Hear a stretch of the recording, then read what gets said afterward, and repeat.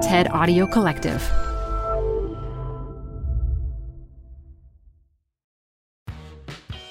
You're growing a business, and you can't afford to slow down. If anything, you could probably use a few more hours in the day. That's why the most successful growing businesses are working together in Slack. Slack is where work happens, with all your people, data, and information in one AI-powered place. Start a call instantly in huddles and ditch cumbersome calendar invites. Or build an automation with Workflow Builder to take routine tasks off your plate, no coding required. Grow your business in Slack. Visit slack.com to get started. Hi, I'm Ben. I suffer from a condition called writer's block. It strikes when I'm at work. That's why I choose Canva Magic Write.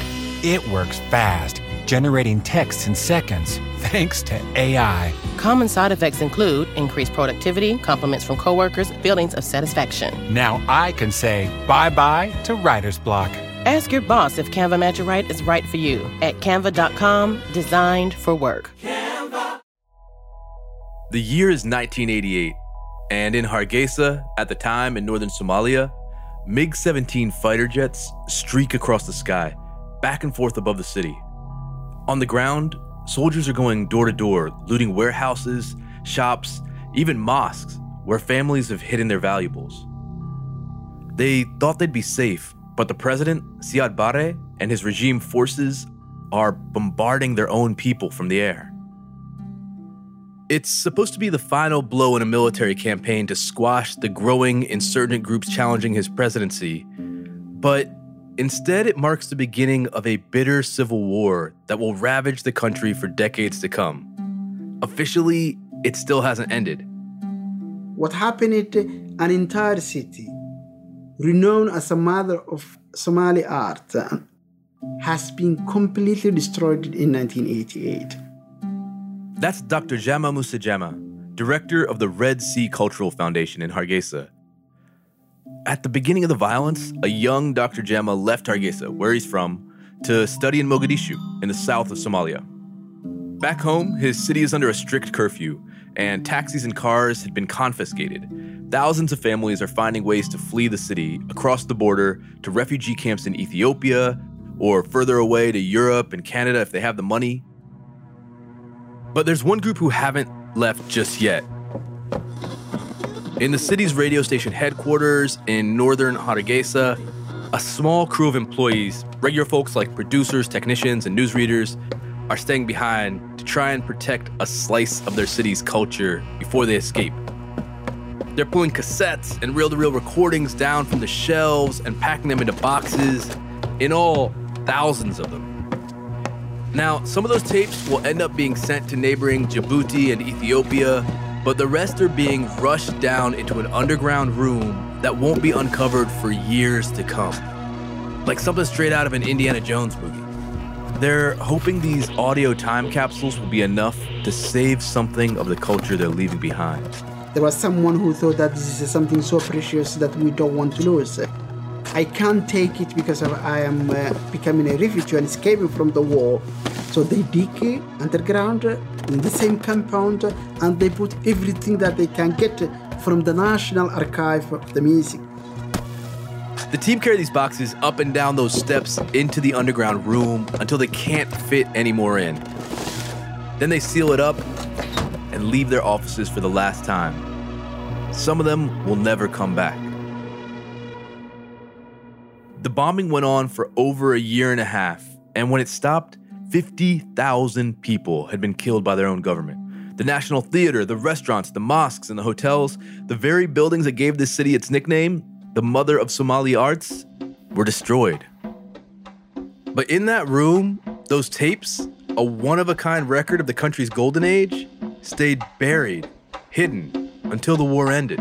Nobody would listen to what was on them for decades. Not until Dr. Jama came home to a recovering Hargeisa and made it his mission to bring them back to life. I'm Salim Reshimwala, and from TED, this is Far Flung. In each episode, we visit a different city to understand ideas that flow from that place. Today, we're exploring what was in that room and why, under bombardment, a handful of people decided to risk their lives and bury a part of their culture to make sure that it wasn't forgotten.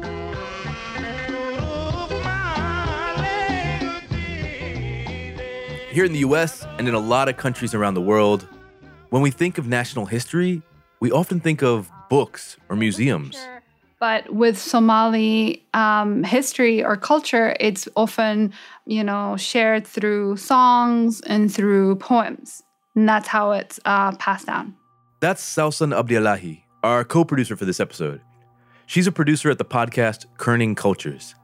In fact, the Somali language as it's written today, using Latin script, only became a written language in 1972. That makes it about 6 years older than me.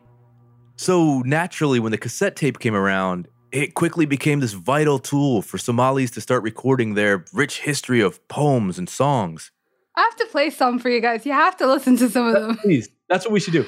Okay, let's do that. Okay, so we'll start with Kine Gardaran.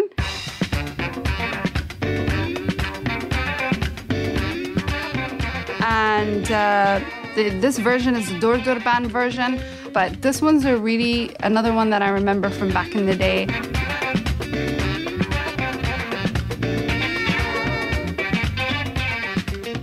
That is a wide variety of instruments happening.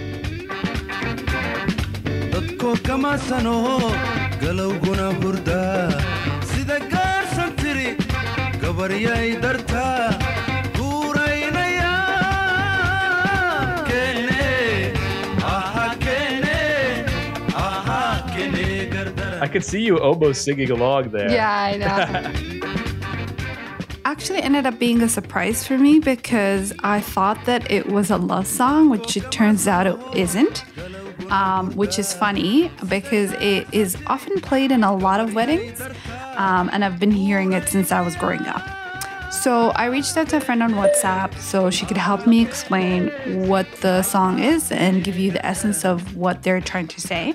He's saying to the girl, like, all the fate has brought us together, but the ball is now in your court. The lyrics describe an argument between two lovers. It's hard to break down because they actually are using some words as metaphors, so it's not literal. It starts out with him saying, fate has brought us together, but now the ball is in your court. I did you wrong, and you now have the upper hand, but I still like you, so let's make this work. She's remembering all the shit he's done. He's remembering all the shit that she's done, and they're recounting it. But I feel like the girl is proper savage.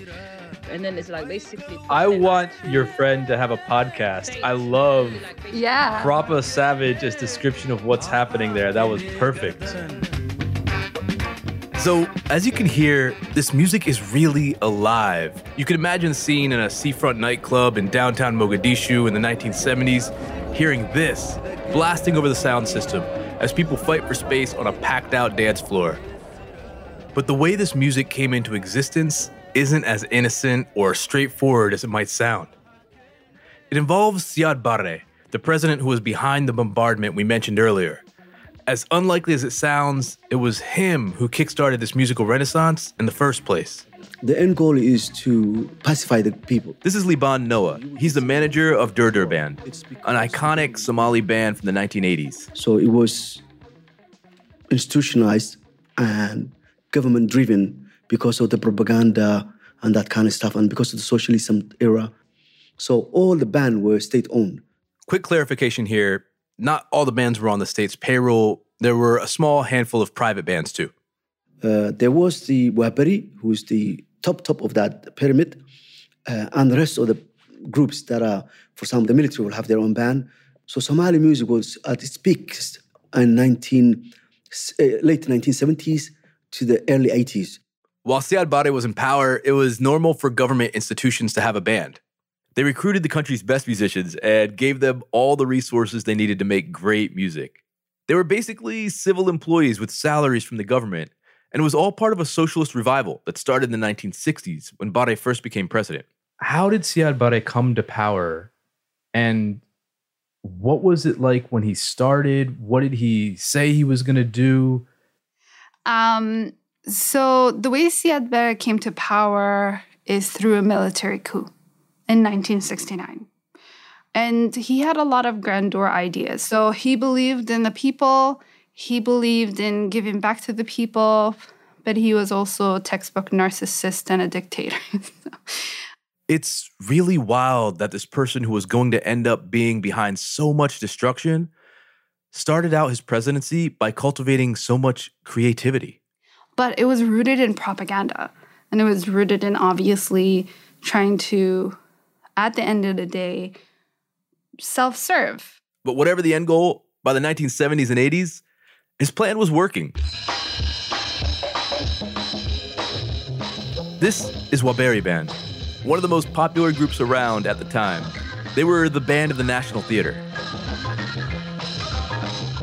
So it's called October Wate Watedi, which basically means, what's October?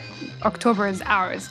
And it's literally a national propaganda song that was created to commemorate the month that Siad Barre took power. It's still today, it's mesmerizing.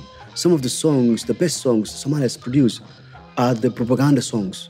And it's interesting because as I'm researching the song and I'm looking through some of the notes, I actually came across an interesting comment on YouTube where someone's like, yeah, I recall listening to this song in my teens, and it reminds me of a good time, but also a time that's associated with pain.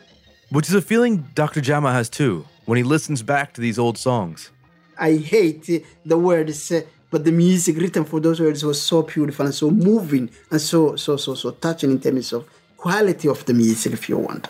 Really very hard to dismiss them, because the trumpet, the music, the genius of that inside music that if you listen carefully, you can hear every little thing. It was amazing time. It's just, I don't think that time will come back, ever. It was amazing. One thing that was really interesting about listening to some of the songs, especially, again, the Durdur band were very experimental. So you could hear, reggae, you could hear calypso, you could hear synthesizers. You could hear music from, rock and roll. You could hear it all. But again, done in a way that is very uniquely Somali. In our music, there's a bit of Indian, there's a bit of Arabic, there's a bit of Italian, there's a bit of British, there's a bit of classical, there's a bit of opera. It's unique, this is like that kind of music. That's what produces, and that's what makes Somali music unique. It wasn't just the musical style that was going through a renaissance. Something else you'll notice listening to music from this time is that a lot of the singers are women.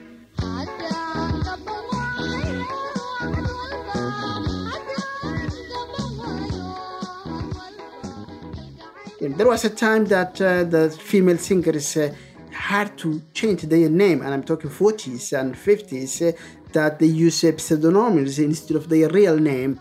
But that completely changed in 20 years, where in 70s, the female-voiced song was the most normal, but also most popular thing that happened in the society.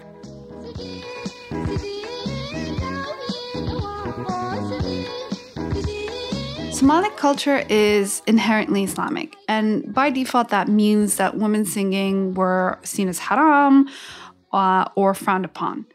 And it was even considered to hear a woman's voice is aib, let alone hear her sing.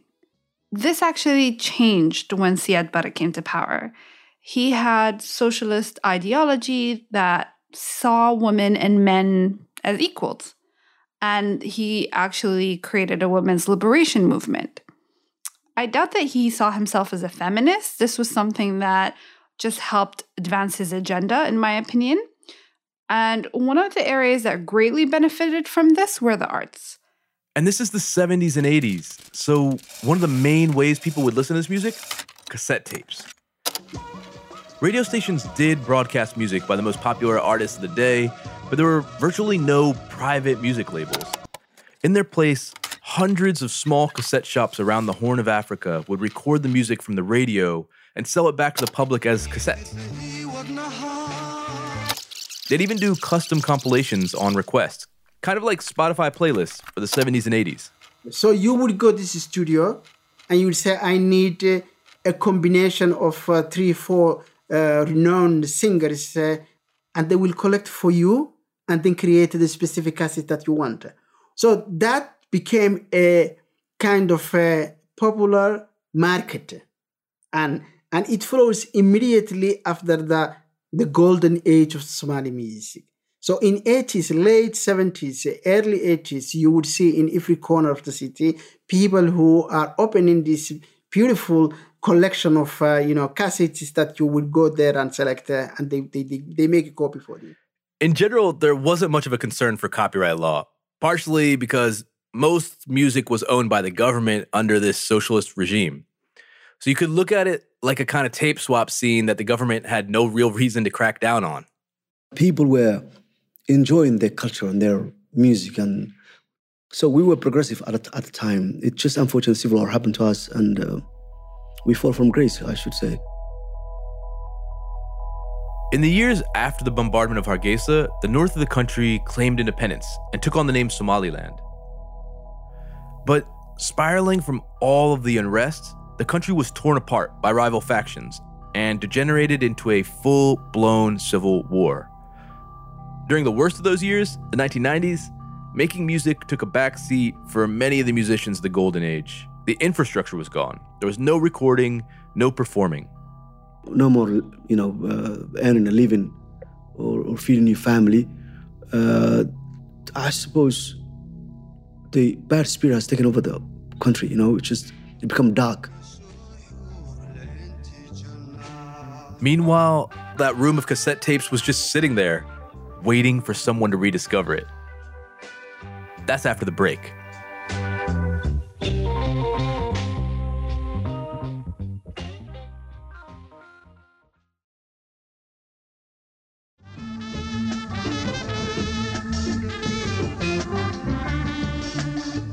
Okay, now we're back to Dr. Jama, who left Somalia during the Civil War and became a mathematician in Italy.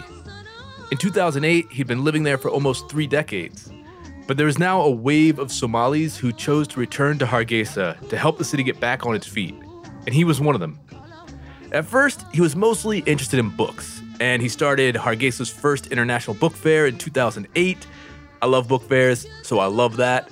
He thought, if I'm gonna bring my country's culture back to life, books are one way to do it. But he quickly realized, hey, we're an oral society. I should be looking at cassette tapes too, because a lot of them were left behind and forgotten at the start of the Civil War. What happened is the consequence that everything has been destroyed. Everything, including the archives. But as I said, where were the archives? First of all, these small music shops. And then you had the Radio Hargeisa. Nowhere else you had an archive of music. Dr. Jama, he also started asking people to submit their own cassettes. Many had been kept as kind of heirlooms in family homes all these years. And he asked people to bring them in so he could digitize them for his archive. And once you get known as the man who's collecting tapes, word gets around. People started literally bringing in boxes full of tapes, more than he could handle. And the miracle happened. Every single person who had some cassettes in their house came to the center and donated. Now he's got an office full of cassettes, thousands of them. Well, his office literally sits in the center of the Hargeisa Cultural Center. And right next to his office is where the archives are kept. And there's these, floor to ceiling cabinets. And you can see rows and rows and rows of tapes. And you can actually see little writing on them, like what the tape is about. It's fascinating. And it literally, at one point, it took one end of the wall to the other. And they are not all music, but they were also some other material inside, interesting material that you wouldn't expect. For example, this is one of the tapes in his archive, a radio broadcast of an old Somali poem, recorded onto cassette. And it says Tarikh da Bodari, And Tarikh means the history of Bodari, and what it is the story of Ilmi Bodari, which is basically Somali's Romeo and Juliet, about this man who fell in love with this woman, and they became star-crossed lovers. So is this particular story one of those things that would have been passed down orally? Yeah, absolutely. The way that the story specifically has been told it in so many different ways. It first started off as poems, which then turned into, a story that people would talk about, kind of like our own version of Romeo and Juliet. And then, it would then be told in the radio as a full-on play or story that you could hear. And I love that it was memorialized in a tape that you could archive or you could find in Dr. Jama's archive. He'd be sitting at his desk cataloging music, and every now and then, rather than instruments, he'd hear an audio diary, almost like a cross between a letter and a voicemail, like a voice note from the 1970s and 80s. They were recorded at a time when a lot of people were leaving the country to go abroad because of the Civil War, or the war with Ethiopia before that. So families were spread out across the world. And the young educated person who is outside of the country do the same. Instead of writing a letter, send this back through these cassettes. And surprisingly, you are cataloging music cassettes, and boom, you get this cassettes, which is purely private, but you get something so, powerful, because it reflects the society, your society, how orality was so fundamental. Because it's more powerful, more touching. Hearing the voice of your mother while you are outside of the country is much more than getting a message and a letter from it. So he started cataloging what he had in a giant Excel spreadsheet, then digitizing just himself and a team of volunteers. But they're only a small team, and they have thousands of cassettes to get through. And for example, today we have almost 14,000 cassettes collected here, and 6,000 only cataloged and had what's inside, so properly cataloged and digitized. So there's still a lot of work to do. And this is where we get back to that moment that we started the story with. The radio station employees frantically burying as many tapes as they could in that underground room. Those tapes stayed underground for 3 years, until 1991, when Somaliland declared independence and the Radio Hargeisa team unearthed them. But nobody had really been through everything that was buried. In 2009, during his tape drive, Dr. Jama was tipped off about these tapes, that they might be salvageable, and could he take a look? And what he found was that, to his surprise, the tapes had survived. They were still playable. That last-ditch effort, it worked. And we owe these men and women who did that. And then some of them, they didn't even come back to Hargeisa after the war because they passed away. But they did something so fundamental and precious, an act of heroes to allow us that today we can have these cassettes. One of the reason that it happened is because of this, the old things are always more strong and difficult to be destroyed. So I think that the quality of the material was also helpful in that way. These tapes have been through a lot. Aside from that cinematic burial in the underground room, there's just the passage of time. If you've ever had old cassette tapes, they get dusty and the tape can break. Or they have that tangly thing where you have to go back in and jam a pencil in there and twist the tape back up. Shout out to the 70s and 80s babies. Basically, there wasn't any guarantee that there'd be anything usable on them. If they waited too long, those tapes were going to literally fall apart. So that was an emergency, which is a physical material. Say, this material will expire, so we need to do something urgent. Remember how we said earlier that Somalia has an oral culture? Well, this is exactly the kind of thing we're talking about. Music, poems, family histories, not recorded anywhere else, passed down through these cassette tapes. So bringing those tapes back to life was the obvious move for Dr. Jama. He felt it was one way he could heal some of the scars left by the Civil War by sort of forensically resurrecting Somali culture as an archive. But after a war, there are a lot of things to repair, and people were asking, why is this cassette archive so important when the country still has so much work to do to recover from the Civil War. But I felt, as a cultural center, as an institution, if we don't do it today, we will not have the lecture. And some of the first record, you don't hear anything, honestly. But it allowed us two things. To let the world know that we have such an important thing in our hands. And most importantly, more than let the world know, let ourselves know how important is what we have in our hands. Dr. Jama told us that for him, it's about a bigger mission, to bring the Somali arts to as many people as possible. I had one mission, and that mission has been delivered. Let the world know that beautiful thing is there, and we need to do everything to let it have back for the young generation of the people. A record label released an album of music from the archive called Sweet as Broken Dates. And a couple of years ago, it was nominated for a Grammy. At the end of the day, that arc is crazy. Live bands, to studio recordings, to radio, to homemade cassettes, to being buried in an underground room, all the way back out to one of the most watched award shows on earth. It put it back, the Somali music on the map of the world.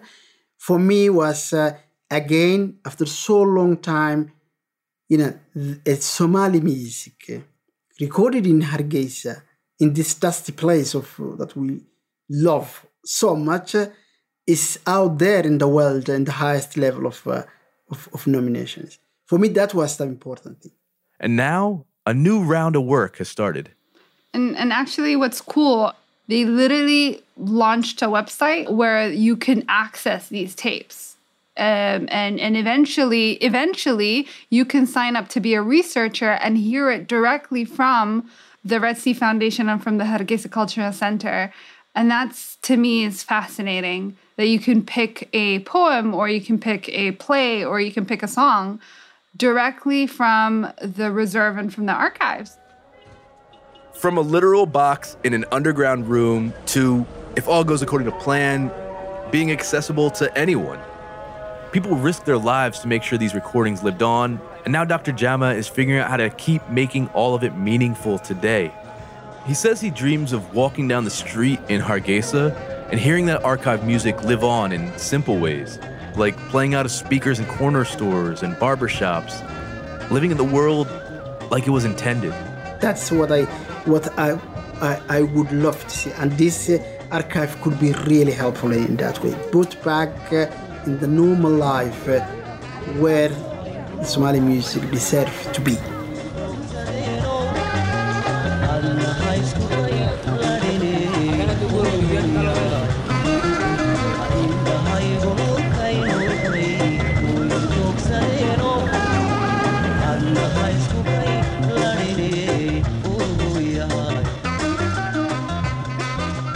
Far Flung is produced by Jesse Baker and Eric Newsom of Magnificent Noise for TED. This episode was created in collaboration with the team over at Kerning Cultures, a podcast that tells rich, in-depth stories like this one about the Middle East and North Africa. Our producers for this episode are Sausan Abdullahi, Huate Gitana, and Alex Atack. Production support in Hargeisa by Ismail Oba. Our production staff includes Sabrina Farhi, Elise Banar Hassan, Huate Gitana, Ben Chang, Sammy Case, and Michelle Quint, with the guidance of Roxanne Highlash and Colin Helms. Special thanks to Vic Sahoni at Ostinato Records for letting us use the music from the Sweet as Broken Dates album. Our fact checkers are Nicole Bodie and Paul Durbin. Ad stories are produced by Transmitter Media. This episode was mixed and sound designed by Kristen Miller. Our executive producer is Eric Newsom. I'm Salim Reshimwala.